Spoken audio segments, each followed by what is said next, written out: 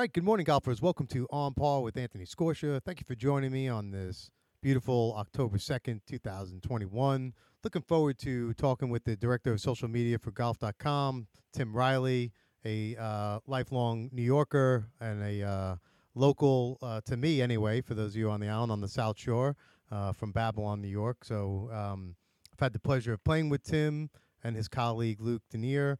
And so struck up quite a friendship and enjoy our time together, and looking forward to talking with him about his time at the Ryder Cup creating content for golf.com, and then a little bit about Long Island golf. So looking forward to that conversation.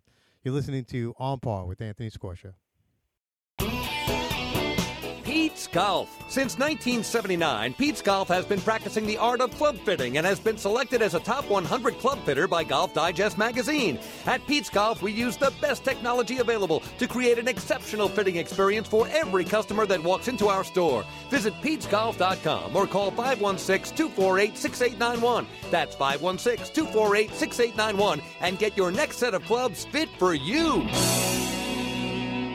Malvise Equipment Company is the oldest distributor of power equipment on Long Island and has been serving the community for over 100 years. We have 2 locations for your convenience in Riverhead and Hicksville. Malvise Equipment offers a diversified line of quality products for golf, sports, and turf, including Jacobson, Redexim Vertidrain, Smithco, and Turfco. We also carry Mahindra and New Holland tractors and construction equipment. Visit our website at malviseequipment.com or call us at 516-681-7600. Hey everyone, this is Chris Foschel with Mizuno. There's no better feeling than having your clubs perfectly dialed in, and with over 2,000 authorized performance fitting partners nationwide, it couldn't be any easier to get custom fit using Mizuno's revolutionary Shaft Optimizer 3D. Find the right shaft and match it with any of our legendary grain flow forgings or our award-winning hot metal irons featuring high-strength chromoly. Visit MizunoGolf.com to find the nearest authorized fitter in your area, and remember, nothing feels like a Mizuno. All right, and we're back, and pleased to be joined with the director of social media of golf.com, Tim Riley. Tim, how you doing, man? I'm doing great, Anthony. Thanks for having me on again. It's been a while. Yeah, it has been. It's been a crazy 2 years, if you will, and but it's nice to have things back to sort of normal, and and nice to be re-engaged with you. How is everything going? It's going well. Yeah, it's crazy how this all started over a Twitter thread one day. You go from Twitter to we're playing Best Page Red to the radio spot, and here we are again, just getting ready to talk on the radio again and recap the Ryder Cup week. Yeah, and speaking of the Ryder Cup week, what an epic week for you. I really was interested in having you on because a lot of people don't realize what it takes behind the scenes to sort of capture an epic event like the Ryder Cup, which is, basically, if you want to call it the Super Bowl of golf for sure. And someone like yourself who's in charge of packaging that content and delivering it to millions of people around the world. I thought it'd be interesting to sort of, take us a little bit behind the scenes and how you sort of organize that, plan for it. It's not something you put together overnight for sure. No, it's definitely not that. And you kind of nailed it there at first, calling it the Super Bowl here. It's something that comes once every other year for us. And the Masters is obviously its own beast. It's this big juggernaut, but the Ryder Cup is by far, I think, the most fun event that we get to cover. And it's also become this, this huge event on top of it there. And it's definitely not something we plan 1 week out. I mean, this is an event that we talk about every bit of 2 years in advance.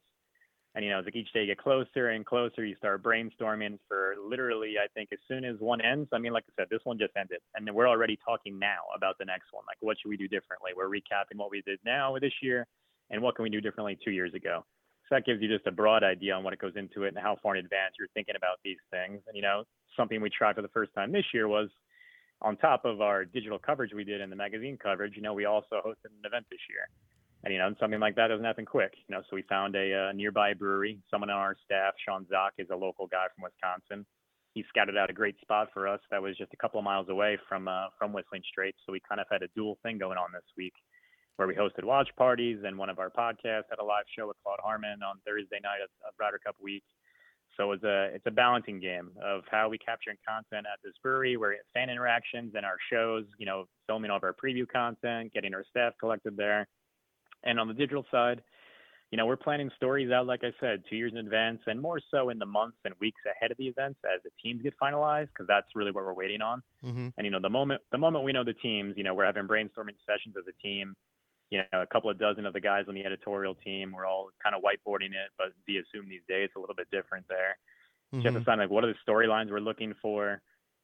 Who's going to do what assignments we're going to send out to the lead writers? What can we do on site? Working with the PGA of America, like, what can we film? What are our restrictions while we're there? What can and can't we do? And just kind of getting after it. It's one of those events that we're fortunately can do a little bit more compared to other events. The PGA Tour is a little bit tighter in terms of what we can do content-wise, but the PGA of America is very loose, and it allows us a lot of freedom. So we try to have as much fun as possible with it. When you you start with the sort of as you said, the debriefing of the first event or the last event, I should say, and how much is that? Are you paying attention to metrics and engagement, and how does that play into how you plan for the future?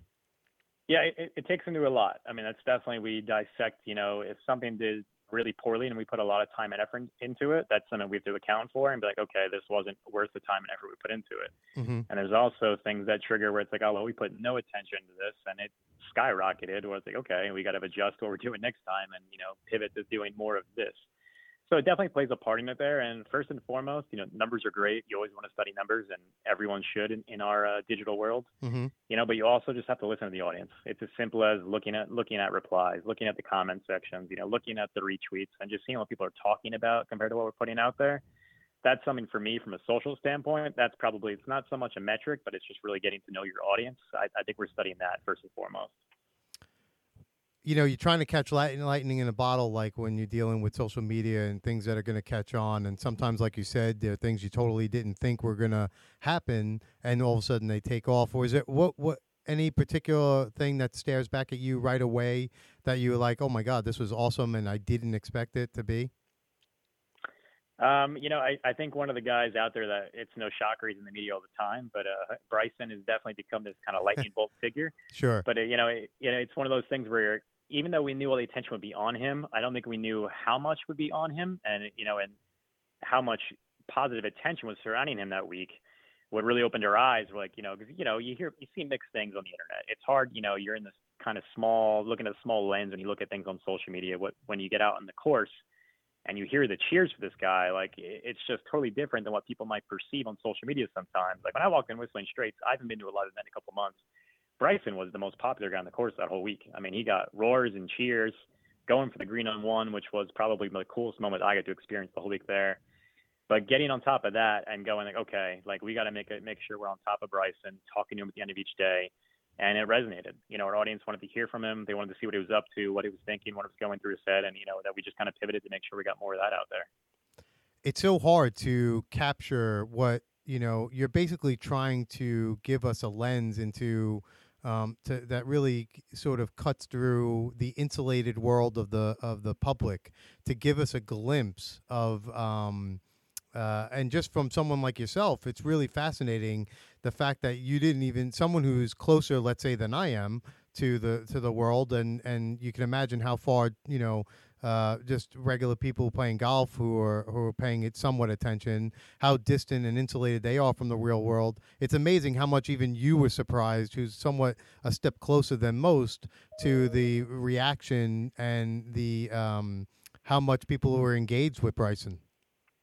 Yeah, look, it's incredible. I mean, the Ryder Cup is a tough one to break through because you're talking about 24 of the best golfers on earth. It's not a normal field where you got 120 guys out there, crowds disperse and whatever it may be. But when you went out there, you're like, okay, I got Rory 8 holes this way, I got Brooks this way, I got Tony Finau, Jordan Spieth, JT, and just to see the crowd really resonate and kind of pivot and just crowd around whatever hole Bryson was on, it was like a circus attraction that people can't get enough of. And, you expect people to disperse a little bit when you have that much star power in the course at once. But I mean, all eyes were on him, and, he came through in a big way. So we kind of made sure that we pushed that hard in our content front because that's what the people wanted. It's incredible that he was able to demand such a spotlight, considering there are a fair number of really popular people that are and storylines that are associated with the Ryder Cup. I mean, Steve Stricker's a great guy. Phil Mickelson is now a vice captain. There are a lot of different ways. I think it was 6 rookies, if not more, or right around 6 rookies. Just there's plenty of ways you guys could have gone, and it's amazing that he was able to sort of cannibalize all of it.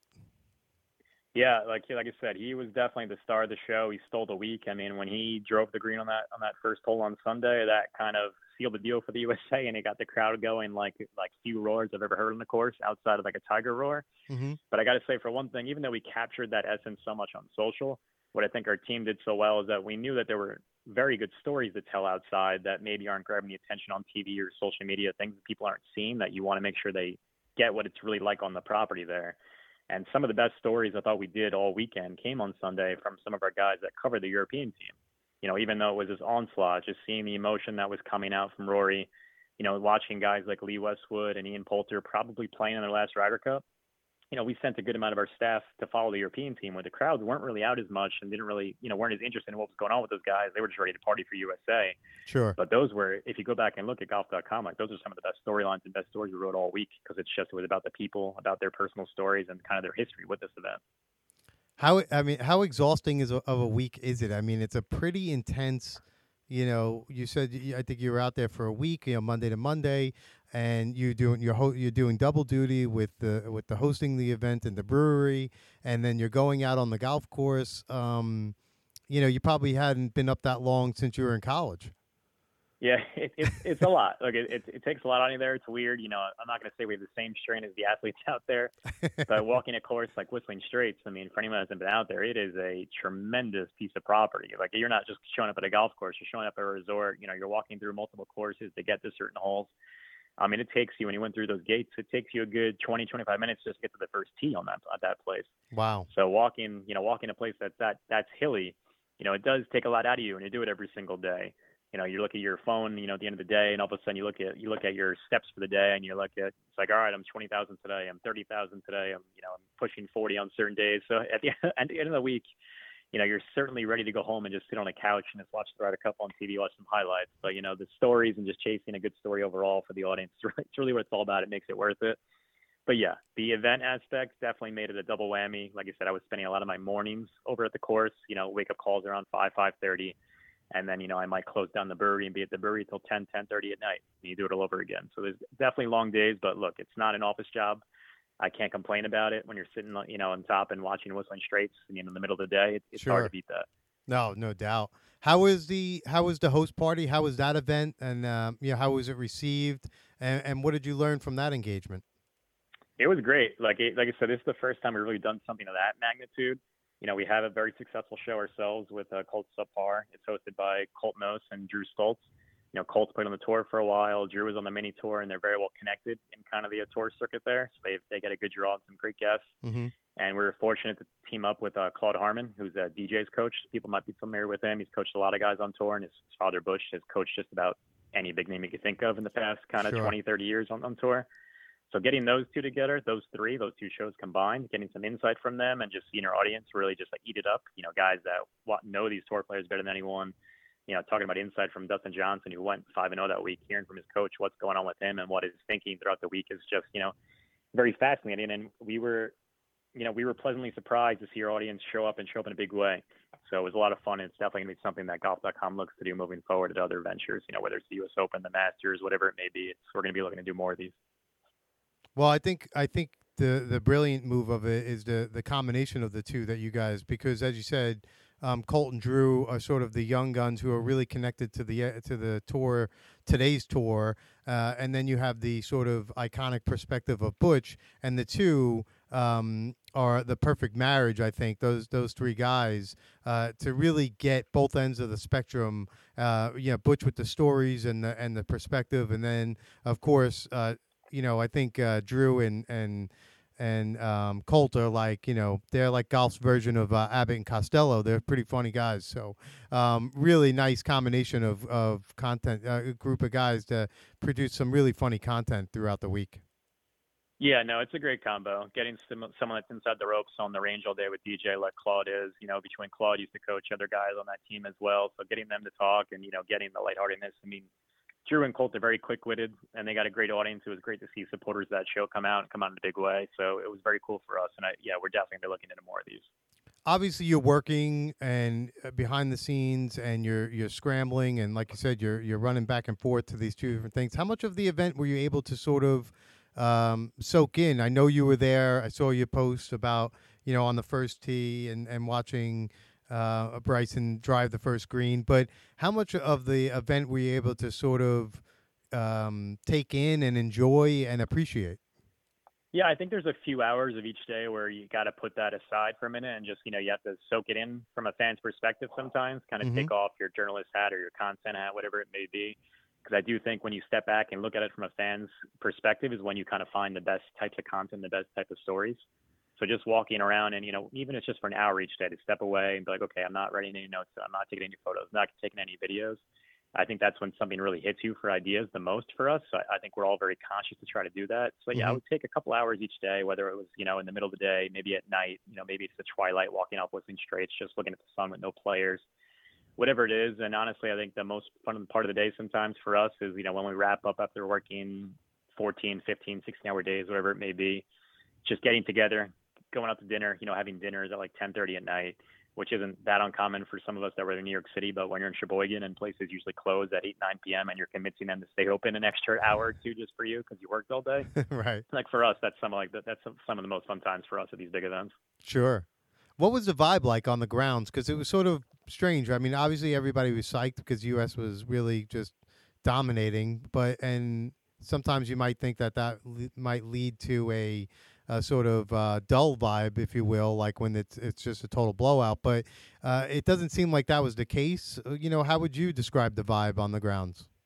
No, like I said, it definitely, I think the one thing that was missing, it was unfortunate, is that we didn't have kind of the European fan base there. Just with travel restrictions, it just wasn't possible this year, unfortunately. Right. And it definitely showed. And while the crowd was definitely rowdy, I mean, those people have been waiting for that event for 3 years to come out there. But when you don't have kind of that other crowd and the other chance to go against all day to get you even louder and more hyped up, it does allow you to fall off a little bit there. But, to the crowd's credit, like they did stay high energy the whole time.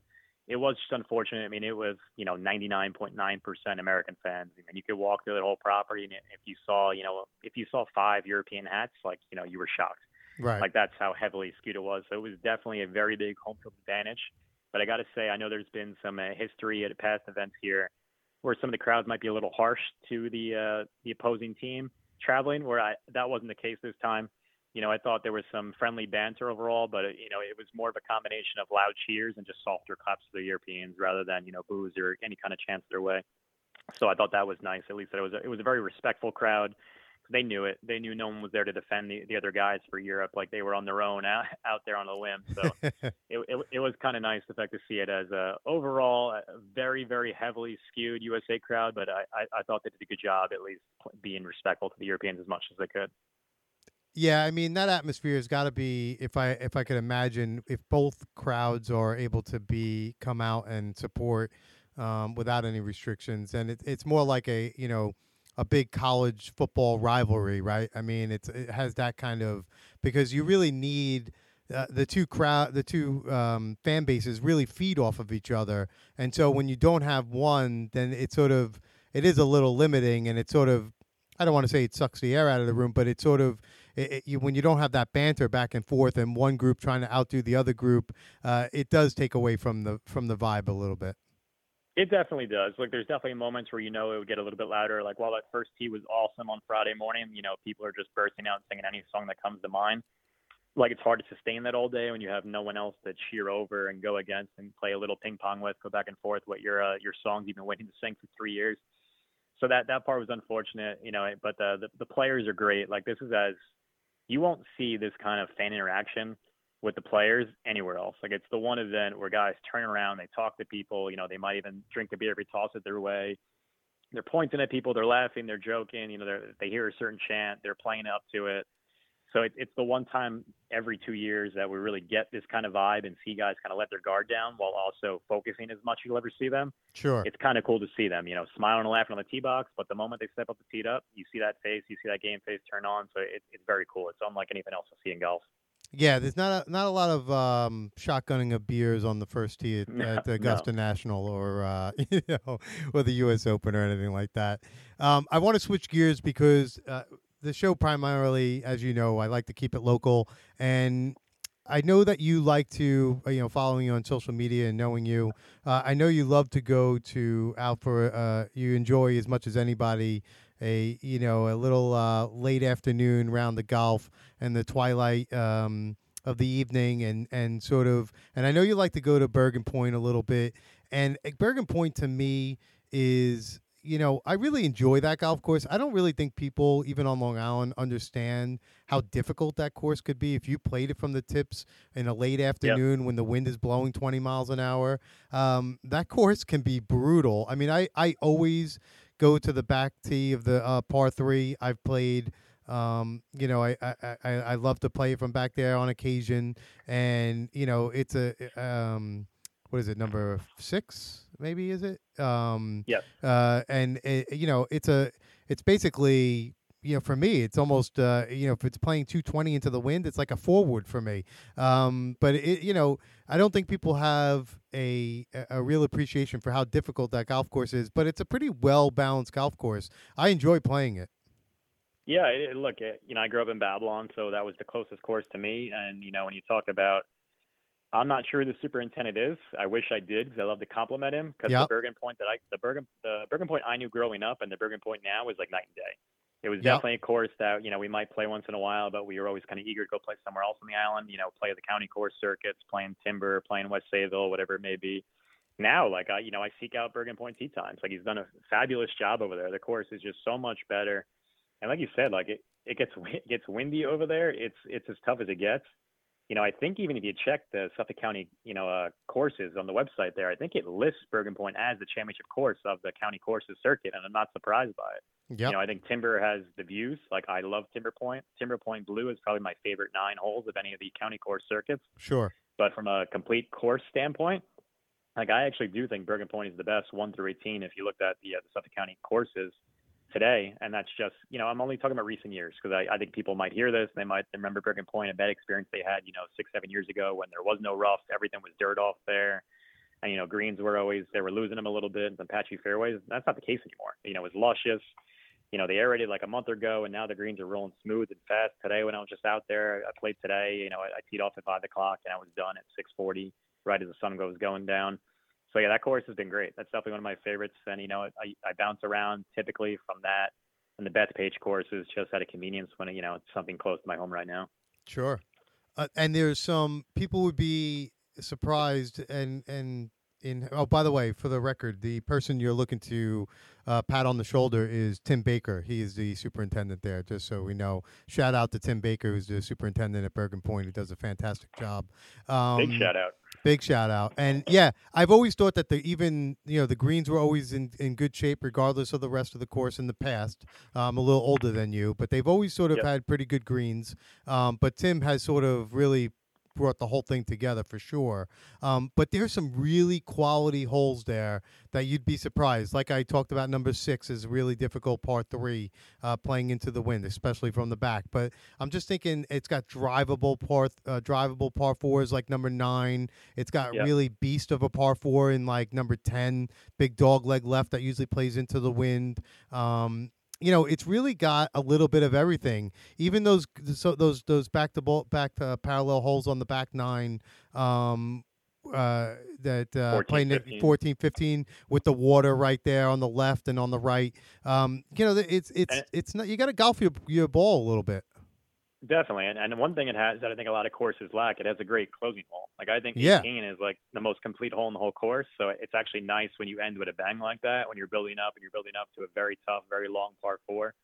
So I like the fact that you're probably challenged that might be the most challenging par 4 in the course, and I like that it ends that way. That's a really tough, stiff challenge. Yeah, and for people who don't know, it's like a little bit capish because there's like big mounding down the left side, and there's a water hazard on the left side, and you really have to challenge that side if you want to have a fairly shorter shot. By fairly, I mean 5-iron or so, because Right. if you play out to the right, you're talking over 200 to get home from there, and that's into a crosswind that, depending on when you play it, can be hurting. Always, yeah. That last hole, the wind's usually whipping a little bit there. So you're right. That's a tough one when you're sitting 200 plus out in a par 4. That's never a fun sight. Yeah, and even 17, that par 3 is no easy. Always seems to play really not to the yardage. You really have to have a really good sense of and feel for that hole by playing it multiple times to really That's a have a fun sense one. of the yardage. Yeah, You mentioned earlier 6 going to the back tee box. I Yep. think 17 is another fun one when you play to the back tee box because you have to carry the water the whole way. Yep. It's a little bit blind. You can't really see where your ball lands. You only get a glimpse of the green. So I think that's a very fun tee box play from the tips as well. Even if you play the whole round from the middle tees, like that par 3, I think is always worth playing the back for the hell of it. Yeah, definitely. All over water. Usually there's high reeds in the water, so that it creates this sort of it's not blind, but like you said, Tim, there's a sense of anticipation as you go around the water and around the reeds, Right. where you get a peek of like maybe where your ball landed up, and then there's Yep. that sort of a certain level of elation when you see your ball on the green there.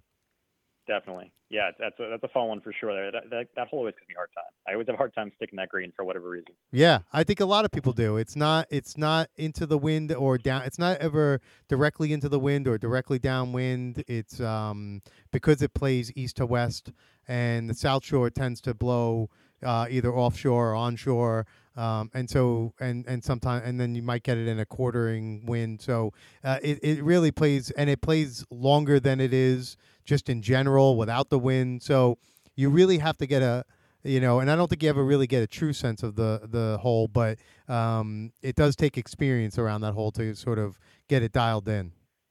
Definitely. And like I said, they aired it early, so it's in great shape. And I think October is always the best month of golf around Long Island. The weather is perfect for superintendents to cut it and have a little more fun with it, with the greens and around the greens, and you get these pure cuts on the fairways and rough. Yep. So it's definitely in prime shape. Like I said, it's my go-to spot, especially after work. So I'm so close, convenient there. But yeah, I'm just pumped for October because the course it just doesn't get better than this right now. Yep.